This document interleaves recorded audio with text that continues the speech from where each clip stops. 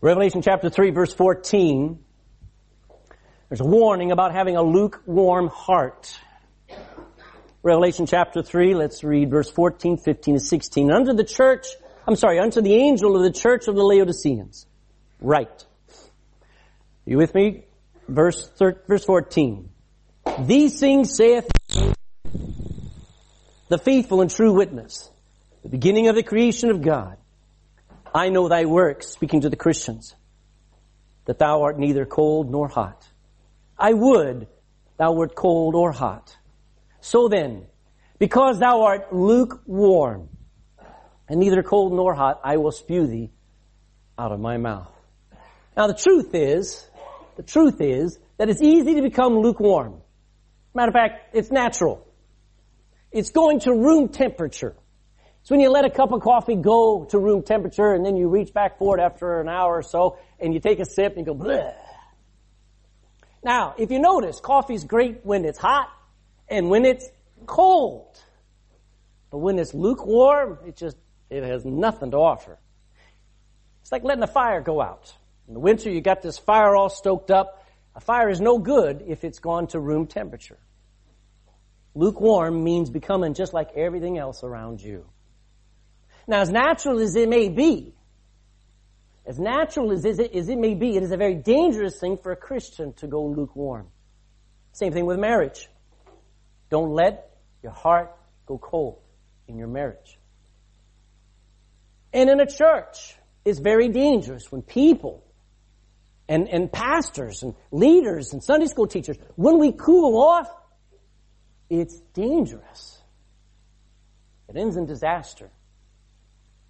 Worst of all, lukewarm Christians, and this is the point of the message, lukewarm Christians who've lost their passion for God, who've lost a hot heart, used to be excited and aren't anymore. They just become like everybody else around them. Lukewarm Christians will miss the very purpose of trouble in their lives. And they will waste years of their lives simply because of one fault. Not because they weren't living the Bible, or they weren't obeying the Bible, or they weren't doing this and that. Is because their heart was wrong. And it misses out on the promise that we're about to read this morning. Our theme this year is whatever happened to love. We need to ask ourselves, whatever happened to my love for God? You see, God has a special promise. He's got some very special thing for those that love Him. And we know He loves us. I never could conceive loving God until I understood He loved me, amen? Not only does He love me and love you, He loves the whole world, as messed up as we are. But what benefit is there in getting our hearts focused and fixed on loving God? I want to show you this morning. You see, what I'm about to talk to you about is that this promise is only for those that love Him, that we're going to look at. This promise is only for those that stay in love with Him, as a matter of fact. So let's go to Romans chapter 28, Acts 8 and verse 28. Romans chapter 8 and verse 28. What did I say? Acts. My brain there had a discombobulated moment. Romans chapter 8 and verse 28.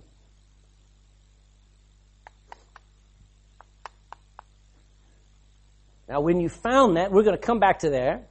I want to give you some promises for those that love God. These are promises specifically directed at those that love God. Now, I had you go to Romans. I should have done that because I've got 6 verses for you to go to before we come back to Romans 8. So now that you found that, first go back to Deuteronomy chapter 7. You'll see where we're going in a moment. Deuteronomy chapter 7 and verse 9.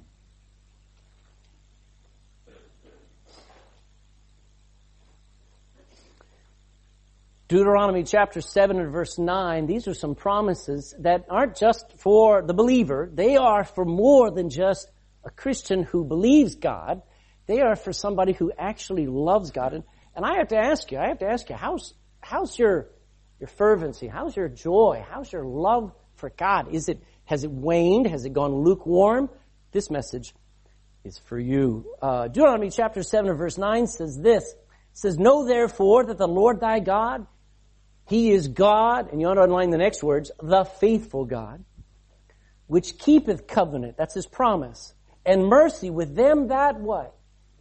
That love Him, and keep His commandments to 1,000 generations. Go to Judges chapter 5. Go to the right, Judges chapter 5 and verse 31.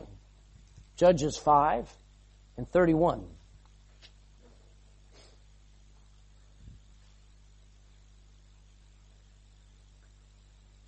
So with me? Judges.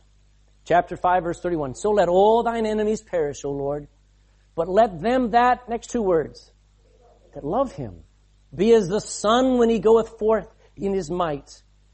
And the land had rest 40 years. Wow. Find another one. Psalm 145, middle of your Bible, Psalm 145. See, that phrase keeps showing up. Them that love Him, them that love God. I want to have greater faith. I want to be able to trust God for more, but I need to work on my heart. Psalm 145 and verse 20.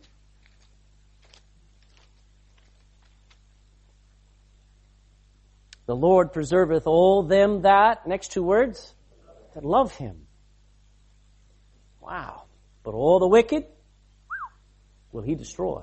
1 Corinthians chapter 2. 1 Corinthians chapter 2. Here's a New Testament promise.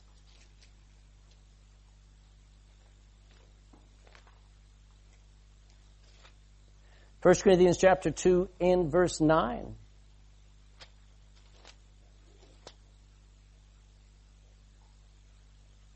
But as it is written, eye have not seen, nor ear heard, neither have entered into the heart of man the things which God has prepared for them that... Wow. I wonder what I blow from the gifts and the rewards and the investment of God in my life, what I blow simply because my heart is not right with God. James chapter 1. James, Hebrews, followed by James chapter 1 and verse 12. James 1 and verse 12.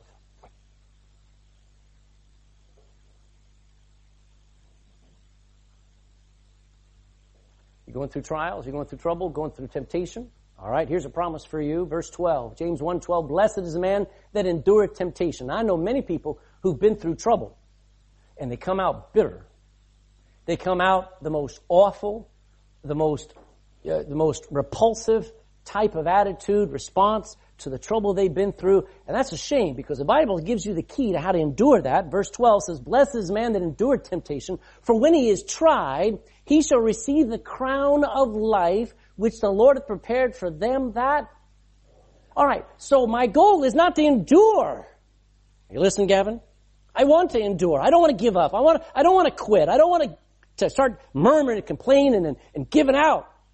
But that's not my goal. My focus is to love God. Because God's reward is not really to those who just endure. Not really just to those who endure, but those who get through it because they love God. One more. James chapter 2 and verse 5. Hearken, my beloved brethren. James 2 verse 5. Hearken, my beloved brethren, hath not God chosen the poor of this world? That's us, amen. Rich in faith, and heirs of the kingdom which He hath promised to them that, last two words, that love Him. Now, you've looked at some great verses, great promises to those that love Him. But behold, the greatest promise of all the promises of the Bible for the believer is found in Romans chapter 8 now. Now we get to go to Romans 8 and verse 28. Our memory verse this month, Romans chapter 8 and verse 28. Look at the promise. Romans chapter 8 and verse 28 says, and we know that all things work together for good to them that, next two words, to them who are the called according to His purpose. Let's pray. Father, please help us this morning to hear Your word. Our heart is going to fight and argue and resist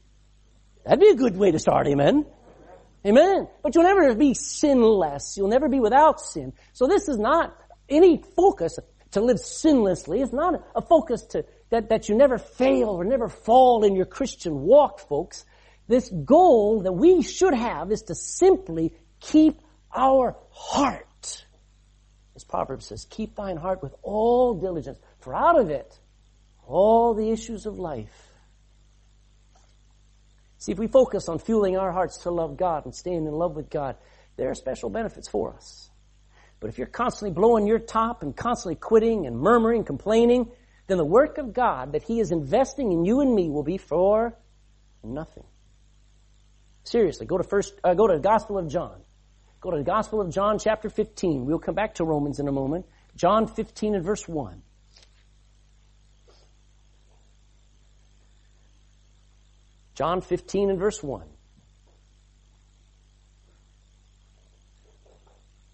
I want you to watch the words here. I am the true vine, Jesus says, and my Father is the husband. He's the farmer. Every branch in me that beareth not fruit, he taketh away. So you don't have fruit.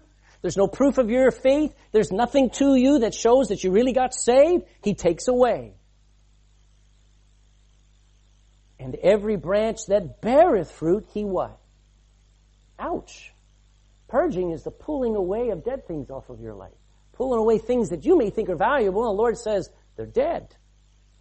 Every branch that beareth fruit, he purgeth it, that it may bring forth more fruit. Let's go to Philippians chapter 1. Philippians chapter 1.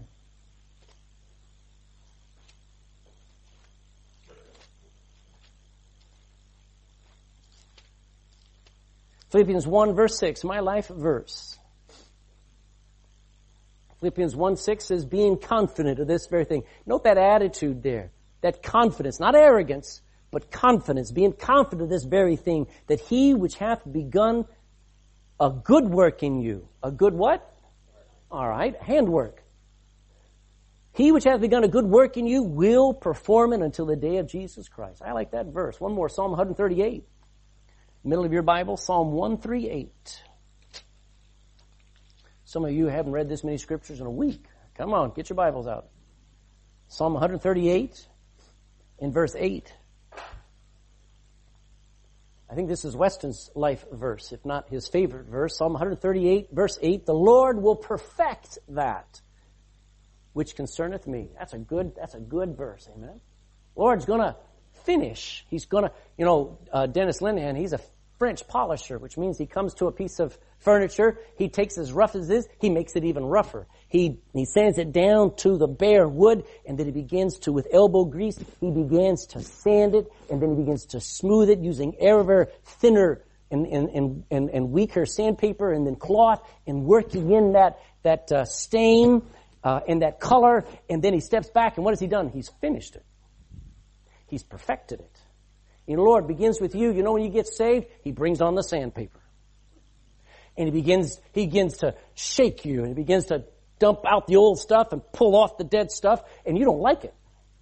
You think it's going to be just heaven bound and glory and praise God, it's all over, I'm happy, no more sorrow, and you find out it's rough.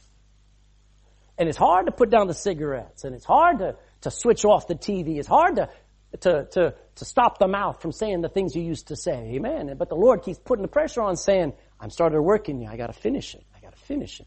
But the Lord will perfect that which concerneth me. That's a good thing to know. Now, if you want your life to be miserable like you are, go ahead, do nothing. But if you want your life to make a difference and to have had real purpose, then from this day forward, let him be in charge. Let him be in charge of working out everything for good, and just love him anyway. When you're in the pit, or when you're on the mountain. When you're in the fire, or when you're swimming in the water. Love God. If you want what you're going through to count. So I'm going to show you 5 truths that hold us together when everything is falling apart. 5 big truths from Romans chapter 8. Let's go to Romans 8 now. Go back to Romans chapter 8. Let's read it together. Romans chapter 8. We're going to read it and then reread it and reread it. Romans chapter 8 and verse 28. If this is not one of your favorite verses, I hope it becomes one today. Romans chapter 8, verse 28. Let's read it together. Begin. And we know that all things work together for good to them that love God, to them who are the called according to his purpose. According to Romans chapter 8, verse 28, we have a great confidence. I know something. It is something we know. And you know what? It's something we know for sure. Paul says, and we know. Something we know we're sure about. And by the way, it's for believers, folks. It's not, the whole world knows it. They came a clue like what we're talking about this morning. There may be somebody in this room and you've switched off already. This doesn't make any sense to you. It just goes over the head, over the side, out the door. It doesn't affect you. You know why? Because you don't know it. You don't know this is true. I know it to be true. I've experienced it, folks. What do you know for certain? You know you're living and breathing right now for the moment. What do you know for sure? You have an address you live at least you think you do. Maybe you got a family. Maybe you know 2 plus 2 is 4. Think about how little you know that you know. I know 2 plus 2 is 4. Amen. Good. What else do you know? Not much. But people who know the Bible and people who don't know the Bible and simply trust science, or they trust their religion, or they trust their priest, or they trust their pastor, they're not sure of very much. See, if you're trusting my Bible knowledge, you're doomed. See, it's something you need to know. You know, most people don't know what's going to happen beyond the grave. They're terrified of it. They don't realize, they think, well, it's all over. You're just dead, you're just gone. Most people are unsure if God is even there. God, if you're there, do you even care? They don't know why anything's happening in this world, but the Bible-believing Christian, well, we know some things. You know what I know? I know Jesus Christ. I've met him. Not physically, visibly, where I can look at him face in the eye, but I've met him in this book. I know I'm saved. 1 John 5:13 says that these things have I written unto you that ye may know that you have eternal life.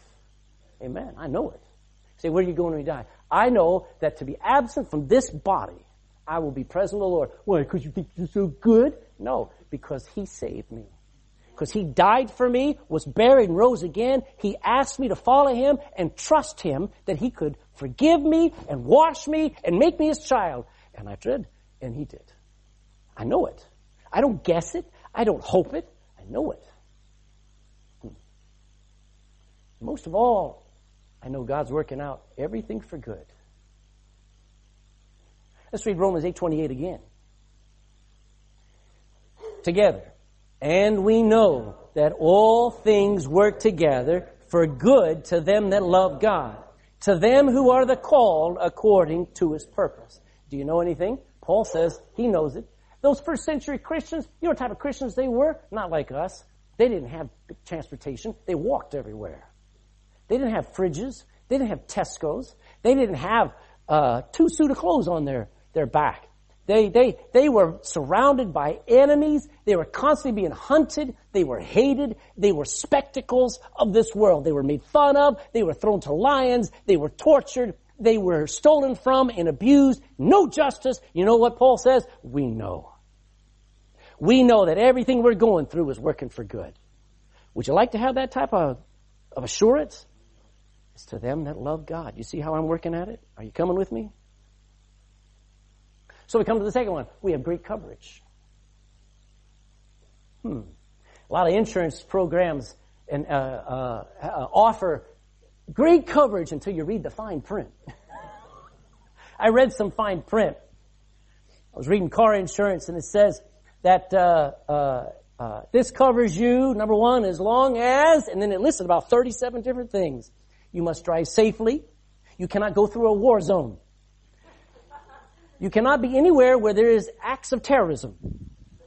If there's an earthquake, we will not cover you. And if there's a riot, you're on your own. So you think you got great coverage until you realize I'm in Lebanon. But you know what? According to that Bible, according to that scripture, we know that how many things? We know that all things are covered. Amen. I like that. I mean, when God says all things, look down to verse 35, Romans chapter 8, verse 35. Who shall separate us from the love of Christ? Shall tribulation or distress or persecution? Here's one for you. Famine? Not one of you have ever experienced famine for more than 2 days. Some of you needed it. Or nakedness or peril or sword. That's quite a list. That's quite a list. Paul's listening saying, in every one of those things, you've been stressed out, you've been distressed, you've been through trouble like no other time in your life. You know what the Bible says? He's going to make it all work together. He's taking care of everything. He doesn't keep you out of trouble, folks. He even directs you into trouble. You don't like that part. But in everything, those that love him, watch as it all works together for good. That's the mind-blowing truth and reality only Bible-believing Christians who love God can ever enjoy. So, this is why we can praise God. Go to Philippians 4:6, holding your place in Romans. Philippians 4:6 to the right. That's why a Bible-believing Christian who loves God can praise God for how many things? Say it again. Say it again. All right, now you're waking up. Philippians chapter 4 and verse 6. Be careful for nothing. That's an old word, just means, just flip it around, full of care. Don't be anxious. Don't be careful for anything. Be careful for nothing, but in how many things? In everything, in all things, by prayer and supplication with. When was the last time you were thankful for that stress you went through during the week? For that bill you got that wasn't expected? For that unkind word somebody said to you? Thank you, Jesus. Sorry, Lord. Yeah, I know where you live. With thanksgiving, let your request be made known unto God. Hallelujah. Look at 1 Thessalonians chapter 5 to the right. 1 Thessalonians chapter 5. Verse 18. I'm not only supposed to thank God for everything. Verse 18 says, in everything. Are you with me? 1 Thessalonians chapter 4, 5:18. In everything, give. Why would I give thanks for something that is unpleasant, something that is killing me, something that is ruining me, something that is breaking me? Why would I give thanks? Because I know that God's working it out for something bigger, something better, something good. In everything give thanks, for this is the will of God in Christ Jesus concerning you. God covers it all. Name me one thing that God's promise won't cover. You know how sick I am, Pastor. Sickness. You think God's promise doesn't cover divorce? You think God's promise doesn't cover an untimely death in your family or your home? You think God's promise doesn't cover financial ruin? How about abandonment? How about torture? How about being driven from your home? I know plenty of Christians, 3/4 of all Christians live outside of Europe, folks. They live outside of Europe. They don't have a house that they own. They don't have food for tomorrow. They don't have clothes or warmth or anything. And you know what they trust? God's going to work it all together for good. And we're stinking complainers. Amen. It's all covered. Hey, folks, that promise is all covered, not by some insurance company, not by some multinational. I mean, some of the most wealthy companies in the world, like Apple Inc. and used to be Microsoft. Now it's all these big, huge, mega conglomerates. You can't even pronounce their names now. They own almost half the planet and everything. They can't cover everything, but our Almighty God can. Our Almighty God. Aren't you glad you know Him? You know what's even better? He knows you. God promises to make everything in your life to have a purpose. Don't let it go to waste. Don't let it go to waste. Don't let yesterday's problems go to waste. Let's read it again. Romans 8, verse 28. Romans 8:28. And we, are you with me? Say it with me. And we know that all things work together for good to them that love God, to them who are the called according to His purpose. Now here's something. This is a great reality, folks. We're part of something very big. All right? Something definitely bigger than ourselves. You see, there's something going on bigger than ourselves. Bigger than our little world we live in. I know. You just had your first baby. I know everything is just all wrapped around that kid and all the problems and the bills you're going to have and the throwing up and the feedings and you're not getting any sleep. I know. But when you think that that's all there is to your life, you're missing the big picture. You're missing out that there's something bigger than there ever has been, that ever could be accomplished or experienced by you alone. You see, everything in your and my life is part of a specially designed process. It's time to admit it. If God designed this body, if God designed this planet, if God designed this universe, He designed what you're going through. Did you get what I just said?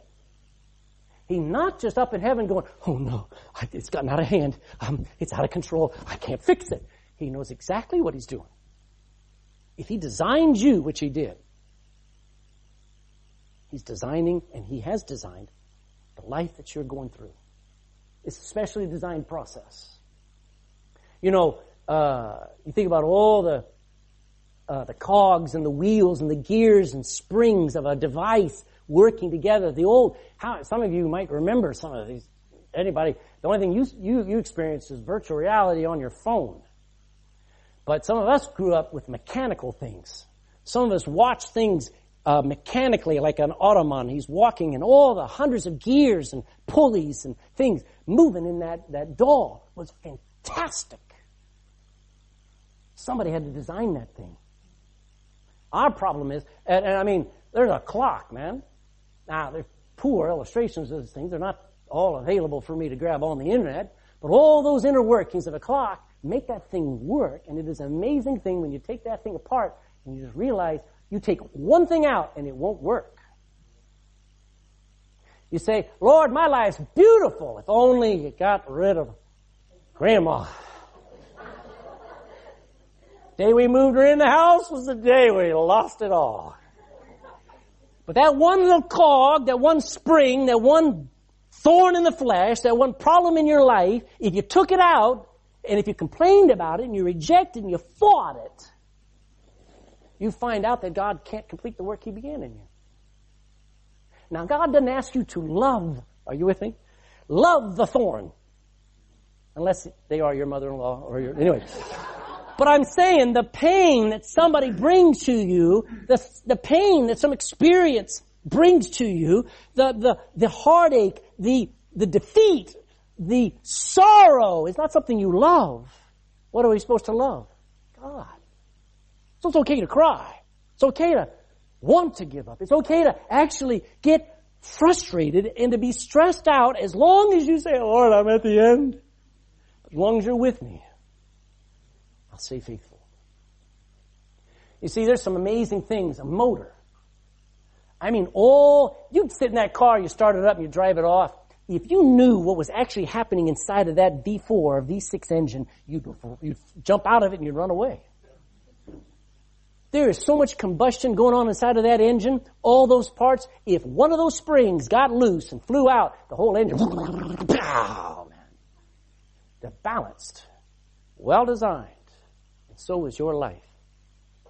So is your life. Specially designed process. Our problem is we hate the process. We don't like it. We think our life is of no use. And the worst thing is we try to understand the process. Lord, if I only understood why. How many of you have ever prayed that? Lord, why? You know, Job prayed that. He didn't get an answer. God just showed up and says, boo. And Job went, you win. Don't try to understand it. On the radio, they're sitting there talking about it this week, and that's what got me, man, thinking. Sometimes we hit the wall, and there is no why what trouble happens. There's no explaining that thing. I just love God. I just know God's in charge. I just know He's in charge. See, think about it. Everything working together, all things in your life. Can you imagine stepping back and realizing everything, all of your stinking rebellion for those years, if you love God, God will use it for His glory. All that sin in your life that was killing you and ruining your friends and ruining your family, destroying, bringing gray hairs to your mom, everything that you did, everything that you fought, every sin you committed, you wanted to be for nothing, live on.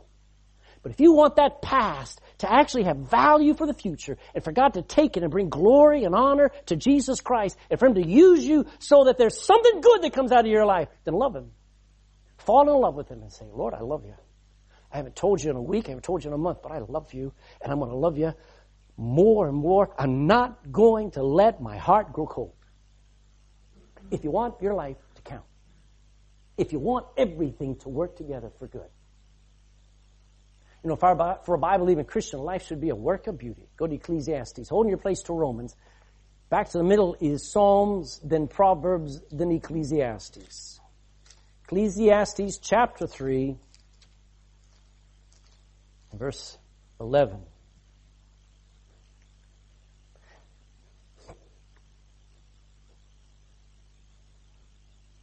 Ecclesiastes chapter 3, verse 11.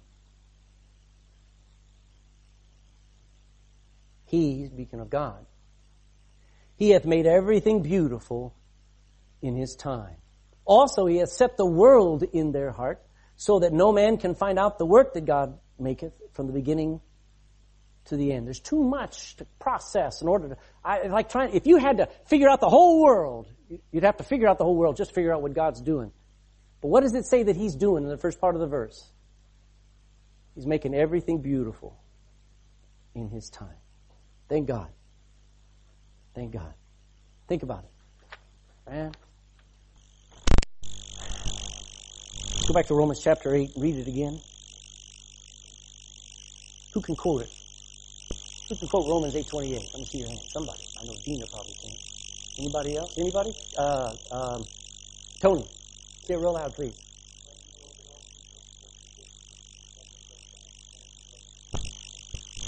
Wonderful. I want you to see that fourth great truth of this thing is that we will be blessed. We will. Listen to those words again. And we know. And we know that all things work together, next two words, for good. You know, now things are not working for our ruin anymore. You know, every time you picked up a Murphy Stout or a Guinness, or you picked up a cigarette, what were you doing? You were killing yourself. Every time you sat and you sat in front of the television and watched late night TV, you were defiling yourself. Every time you were hanging out with the friends and going out with the girls, you were killing yourself. It was ruining you. For the first time in your life, things are working out for good, even though they may be bad. All things work together for good. You know, I don't know about you, but Romans 28 promises you're going to be blessed. And not just for our good, but for good overall. Everything's going to be good. You see, we have a funny way of twisting what good is. We think only sunny days are good. Now, I like sunny days. I mean, give me some sunny days, amen? But if you had nothing but sunny days, we'd have dead grass and dead crops. So what we think is good, we better leave to God. Amen? There are two great examples, if you don't mind going. Genesis chapter 45. I don't care if you mind anyway. Genesis chapter 45. Genesis chapter 45 and verse 7. Two great examples. The first one is a guy named Joseph. Joseph is rejected by his brothers. He's sold into slavery. He's falsely accused, thrown into prison on death row, about to be executed. And then without warning, everything turns around and he is set up as prince in Egypt. He's second under Pharaoh and he's elevated and his own brothers are bowing before him. What happened? Chapter 45 and verse 7. Genesis 45 and verse 7. Verse 46 says, "For these 2 years hath the famine been in the land," Joseph says, "and yet there are 5 years in the which there shall neither be earing nor harvest." And God, look at how Joseph looks back on his life. He says, "God sent me before you to preserve you a posterity in the earth and to save your lives by a great deliverance." So God took a Joseph and actually put him in that pit, hated by his brothers. But he said, God did that? I can't fully understand how Joseph's brothers' hatred can be used of God, but God knows how to do it. Say, my brothers hated me. My parents hated me. Well, it'll all be wasted unless you love God. Joseph could have gotten bitter at every step. He could have sat down at the bottom of that pit that his brothers threw in and he says, God, I'm not serving you anymore. This is what I get. He's bound up, he's put in a wagon, and he's sent off by the Midianites down to Egypt, and as his brothers go, bye-bye, bye-bye, have a nice holiday. as he sold off into slavery, he could have said, I'm fed up with this. I don't want to believe in God. I don't care if he sends me to hell. I give up. He could have said all that, couldn't he? But through that whole thing, when he gets to meet his brothers, instead of him saying, I got you now. You know what he says? God sent me here. Not you. Not you. Look at chapter 50, verse 20. Genesis chapter 50 and verse 20. Here's the Romans 8:28 of Genesis. Genesis chapter 50 and verse 20. But as for you, this is Joseph still talking to his brothers, but as for you, ye thought evil against me. But God meant it unto, what's our key word? Quote with me, Romans 8:28. See if you can say it with me. And we know that all things work together for to them that love God, to them that are called according to his purpose. Whew. As for you, ye thought evil against me, but God meant it unto good to bring to pass as it is this day to save much people alive. Go to Job chapter 2. Job, just before Psalms, Job. So we've got one good example. As a matter of fact, there's hundreds. How about Esther? How about Esther? Situation. She's there minding her own business. She's taken from her family. She's thrown into a harem. She's about to be used and abused by the king, thrown away. No purpose in her life. Through that whole thing, Mordecai praying for her, Esther worshiping God. God raises her up and makes her a queen. And what was meant for evil turned out to be good and saved the entire nation. How about Jonah? When was the last time you thought about a whale of a problem you were in, and God took that whale and made a better man out of him? Jonah would not have changed if it weren't for a whale. Amen? Some of you are waiting for a whale, or a whale's waiting for you. Job chapter 2 and verse 9. Job chapter 2 and verse 9. Job's lost everything. Health, wealth, family, wife, everything. Job chapter 2 and verse 9 says this, Then said his wife unto him, Dost thou still retain thine integrity? Curse God and die. But he said unto her, Thou speakest as one of the foolish women speak. What? Shall we not receive good at the hand of God? Shall we receive good at the hand of God? And shall we not receive also what? Evil? In all this did not Job sin with his lips. Too amazing. You and I have never been quite in this place. But in this place, you know what Job was doing? Keeping his heart right. You know, there are blessings only a Christian can know. But there are blessings only a Christian who loves God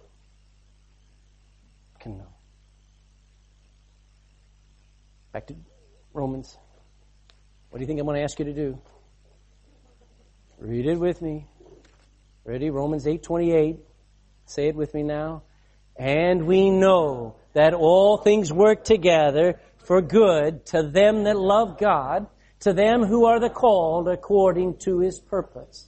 Now, you may not like it, but we're in a minority. It's only to them. See, all things don't work out good for everybody. They just don't. This is a promise and assurance that's only for those who love God. Romans 8:28 is not for the unbelieving.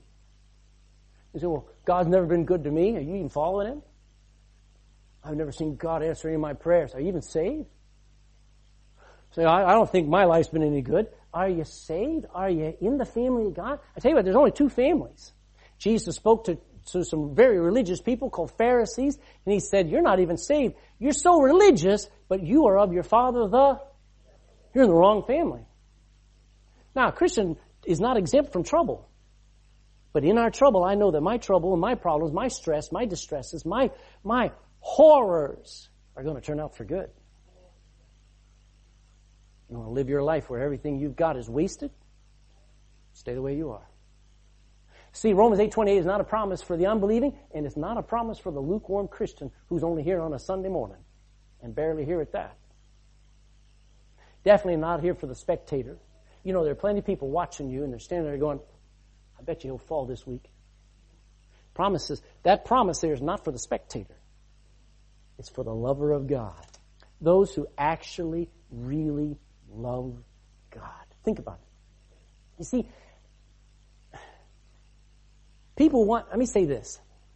People want God to make everything wonderful for them without them wanting anything to do with God. Did you get that?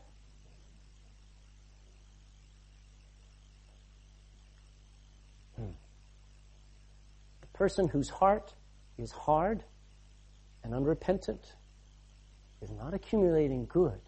It's not even focused on good, not even going to arrive at good. It's going to arrive at wrath. Go to Romans chapter 2.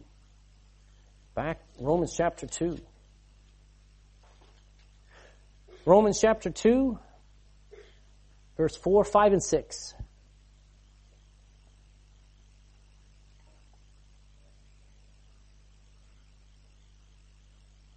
I should have had Tunde not heat up the water and fix every one of you tea and coffee with lukewarm. I should have had him do that so that you'd all know how awful it is to be lukewarm. Amen. Tunde, I should have. Didn't think about it. No, not next week.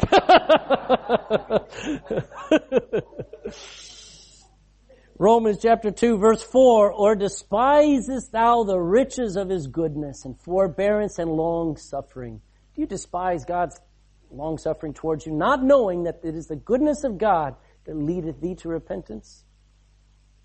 But after thy hardness and impenitent, that means unrepentant heart, what are you doing? You treasures up unto thyself wrath against the day of wrath and revelation of the righteous judgment of God.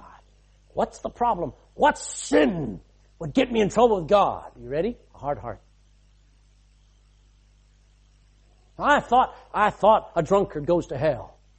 I thought the abortionist who kills babies, I thought he goes to hell. I thought the harlot and the whoremonger, I thought they go to hell. I thought the drug dealers go to hell. You know who goes to hell? The person who has a hard heart, who does not ever get soft and bow the knee before God and say, you're right and I'm wrong.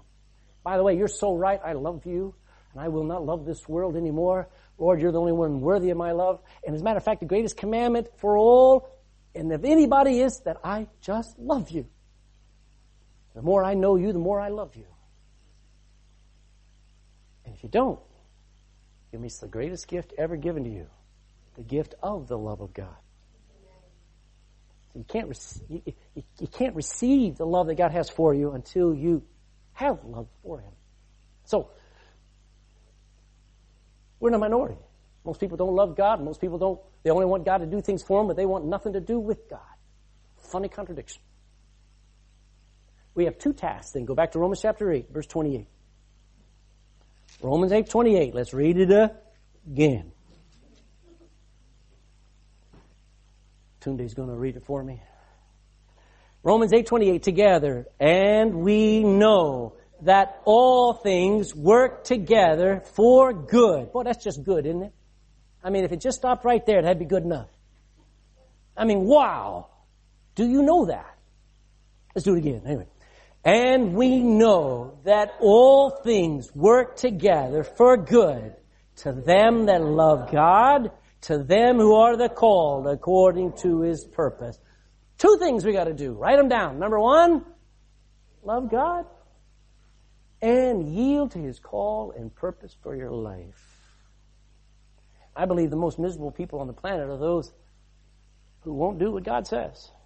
You find out what God says to do, and at that moment you say, no, you're miserable, and your life is a waste. You're back under the dominion of Satan. I don't care how saved you are. He's going to, like a puppet, going to direct your life into ruin. He's as a lion roaring about, seeking whom he may what? And those are Christians. And we get that way simply because of our hard hearts. See, what it means is, if you don't love God, you can't claim this promise. Nod your head. And if you're not yielded to His purpose in your life, you say, I'm here, I'm stuck in this job, I'm stuck in Ireland, God, I know God brought me here, but I don't like where I am. Do you want where you're at to count? You may not appreciate everything that happens where you're at, but if you are the called according to His purpose, if you are yielded to that call instead of constantly saying, I got to get out of here, I got to do this, I got to do that. If you miss the call of God for your life, and by the way, the call of God is not just to be a pastor. Sometimes it's just to be a Christian mom. Sometimes it's just to be a teenager who will stand up at the school and stand up and be counted and stand up and honor the name of Jesus Christ and hand out gospel tracts and tell people they need to get saved. The wrath of God is coming and they need to be born again and actually stand up. Call of God. Are you yield to that call or are you afraid of it? Because if you're not yielded to it, the promise doesn't work for you. To love God, folks, doesn't mean you love Him because of the great benefits, even though there are some. It doesn't mean that you have to do in order to prove that you love God either. It just means that you love Him. You know, many a husband or wife trying to figure out, do I love them? Do I love her? Do I love him? You know, you just do. You just switch off, say, I got to be a blessing to him. I got to be a blessing to him. I just love him. It means to just love him for who he is. Don't worry about what he does. I know he only doeth wondrous things. But sometimes he doesn't do anything apparent. And you're just going to have to say, I just love him. It means to think about him. If you love God, you know who you're going to think about? You're going to think about him. We've got so many distractions. We got the iPad, we got the iPhone, we got the me. It's all about us, isn't it? We got all these stupid things. You don't have God. Not in your thoughts. And not on your heart. It means to think about it. Spend time with him in prayer.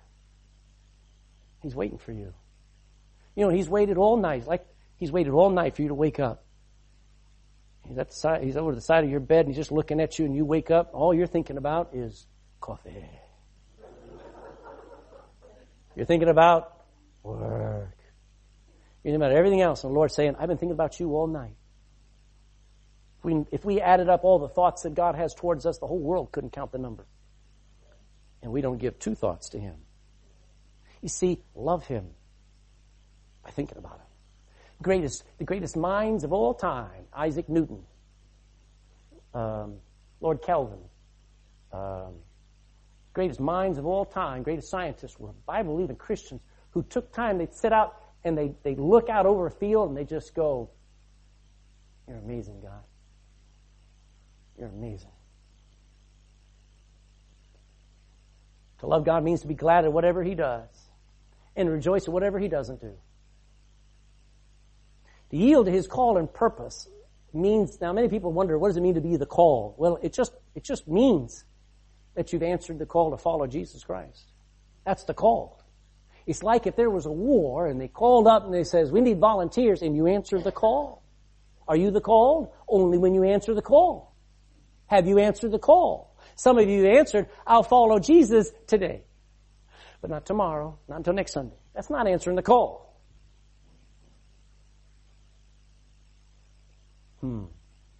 Every Christian is called by God to do something.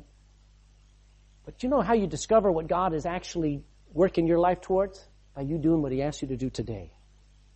If you yield to that today. Now, I'm talking to the choir. You're already here. Where are you going to be tonight? You see, there's some tests. You need to test your love for God. God gives us plenty of tests. Let's go to 1 John chapter 4. 1 John chapter 4, still holding your place in Romans. 1 John, just before Revelation. 1 John chapter 4, verse 20.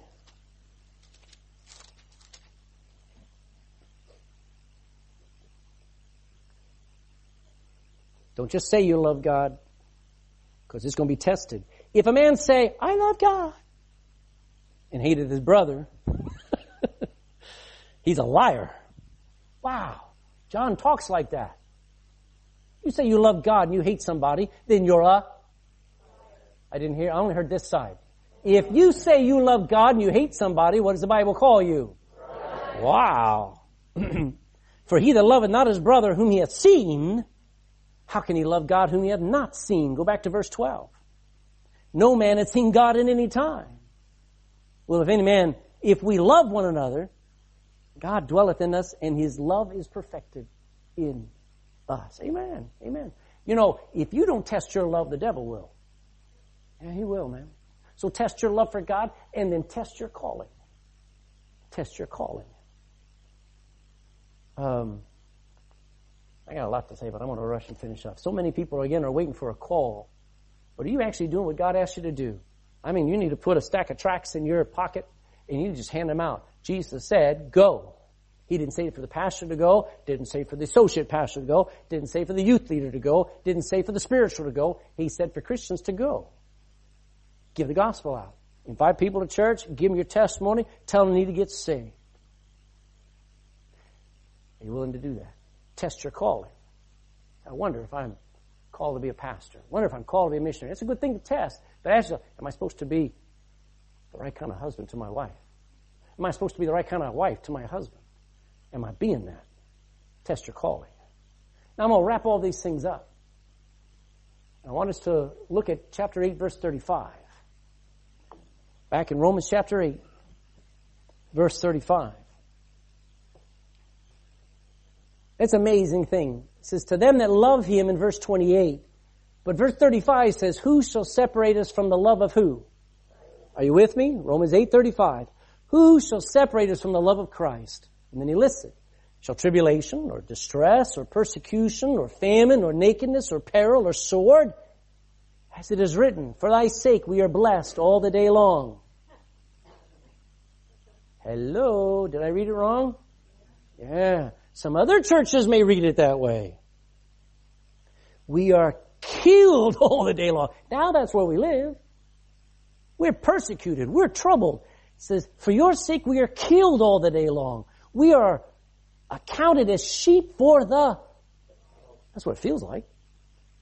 Nay, in all these things we are more than conquerors through him that loved us. You know what a conqueror is? A conqueror is not a warrior. A conqueror is not a fighter. A conqueror is the guy on the end of the battle. He's at the end of the battle. He's finished his course. We are more than conquerors. Verse 38, for I am persuaded that neither death nor life, nor angels nor principalities, nor powers, nor things present, nor things to come, nor height, nor depth, nor any other creature shall be able to separate us from the love of God, which is in Christ Jesus our Lord. Now get the picture. Our Lord's grip on us is rock solid. Would you agree? Our Lord's love for us never changes. Would you agree? All right. And I got two statements. No one can separate us from the love of Christ. Amen. That's the eternal security of the believer. I don't care what you do. Doesn't matter what anybody else does. Doesn't matter what the devil does. You are secure in his care. But what will separate your love for him? What will happen in your life? What does the devil have to do to get you to go, I don't care anymore. I don't want to read my Bible anymore. I don't even want to try to trust God anymore. You can't fix how you feel. You can just overwhelm it. Are you with me? You're just going to have to come some times where daily you get in that mood and you say, God, keep my heart right.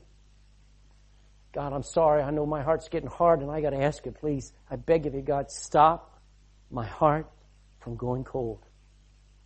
Because I don't want to end up like this millennial generation today. I don't want to end up like the kids who are sitting there, who are doping up and drinking up, and there's no tomorrow. And they don't realize they're not only throwing their life away, they're throwing their eternity away. And they have no hope that any of their life will ever matter. I want you to look at your life and say, I haven't got much to show for. I don't have 3 successes. All my life's trouble, all my life's burdens, sorrows. Wouldn't you like it to have counted for something good? Go to Acts chapter 4 and we'll finish this. Acts chapter 4. Last verse, last statement. Acts chapter 4 and verse 27. Peter is preaching to a crowd of Jews who were there at the crucifixion, who had cried out, crucify him, who had wanted the death of the Messiah. Acts chapter 4 and verse 27. Listen to Peter as he says these amazing words. Verse 27. For of a truth, Actually, I got two thoughts. I'm only bringing you one of them. He's already preached it, but now he's praying. And all the disciples are praying together after they've been persecuted. For of a truth, against thy holy child Jesus, whom thou hast appointed, both Herod and Pontius Pilate with the Gentiles and the people of Israel were gathered together. Why? For to do whatsoever thy hand and thy wisdom, thy counsel determined before to be done. What is Peter acknowledging? That disaster of Jesus turning himself over to the soldiers, to those wicked men who dragged him before the high priest, and between both high priests, and from trial after trial to Herod, to Pilate, back to Herod, back to Pilate, before the people, mocked and then beaten and whipped and then put on that cross. And Peter says, I don't even know him anymore. And he looked back on that and he says, God, that was you. And Peter never lost sight that God worked that disaster out for good. Hallelujah. And God can take that disaster and make it good to lead you to Christ and get your attention. What's some dumb dog Gentile interested in a Jewish Messiah for? Because that cross caught my attention. I mean, that cross gets any of our attention. I don't care who we are. And we look at him down on that cross for the likes of me. Yeah. That is Romans 8:28. He works all things together for good.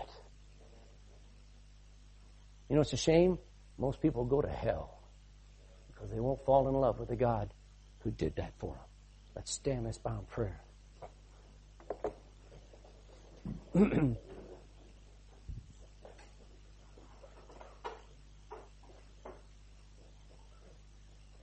Father, I thank you for this challenge. We want the promise, but we forget often to look at the heart. We want the benefits, we want the blessings. We ignore the need of our heart to be right. Right now, God, we should get right. We should be telling you, Lord, I love you. We're so Western, so arrogant. We're so unable to show emotion. We're so stuck on our image of ourselves that we can't just stop and tell you we love you. Just about every page of this book you tell us you love us. Yeah, you get upset. Yeah, you got to chasten us, but whom the Lord loves, He chastens. Wow. Nothing separates us from the love of Christ. Lord, I wish it was true in my life that nothing would separate my love for you. And right now, God, in this room, there's some people who know about you. Got all the head knowledge in the world, but until it sinks down 12 inches to their heart, they'll go to hell. They'll miss the reason for every trouble in their life. They'll miss the calling of God to make every failure something good. What's sad is, Lord, there's a lot of Christians in this room who are in the same boat. They're saved, they're going to heaven, they're washed in the blood, they're forgiven, but their heart is hard. They don't love you like they should. They used to be on fire for you. They used to be hot. They used to love this Bible. They used to love preaching. They used to say amen. They used to be out sowing, and they used to have a life that was on fire and excited, and they were a light. But right now they're lukewarm. And they're just like the TV shows they watch. Just like the friends they hang with. They're just like the chair they sit in. Dead. God, I pray some people are burdened. They're sorry. I know I am. Make us understand what it means to love you and change our heart. Give us a heart again that finds it so easy to love you. Take away the the confusion, overwhelm the hurt. So that we'll put up with the thorns, we'll put up with the stress, because we know that all things are working together for good. If only I would love you and yield to your will. In Jesus' name, amen. Grab your hymnal. Let's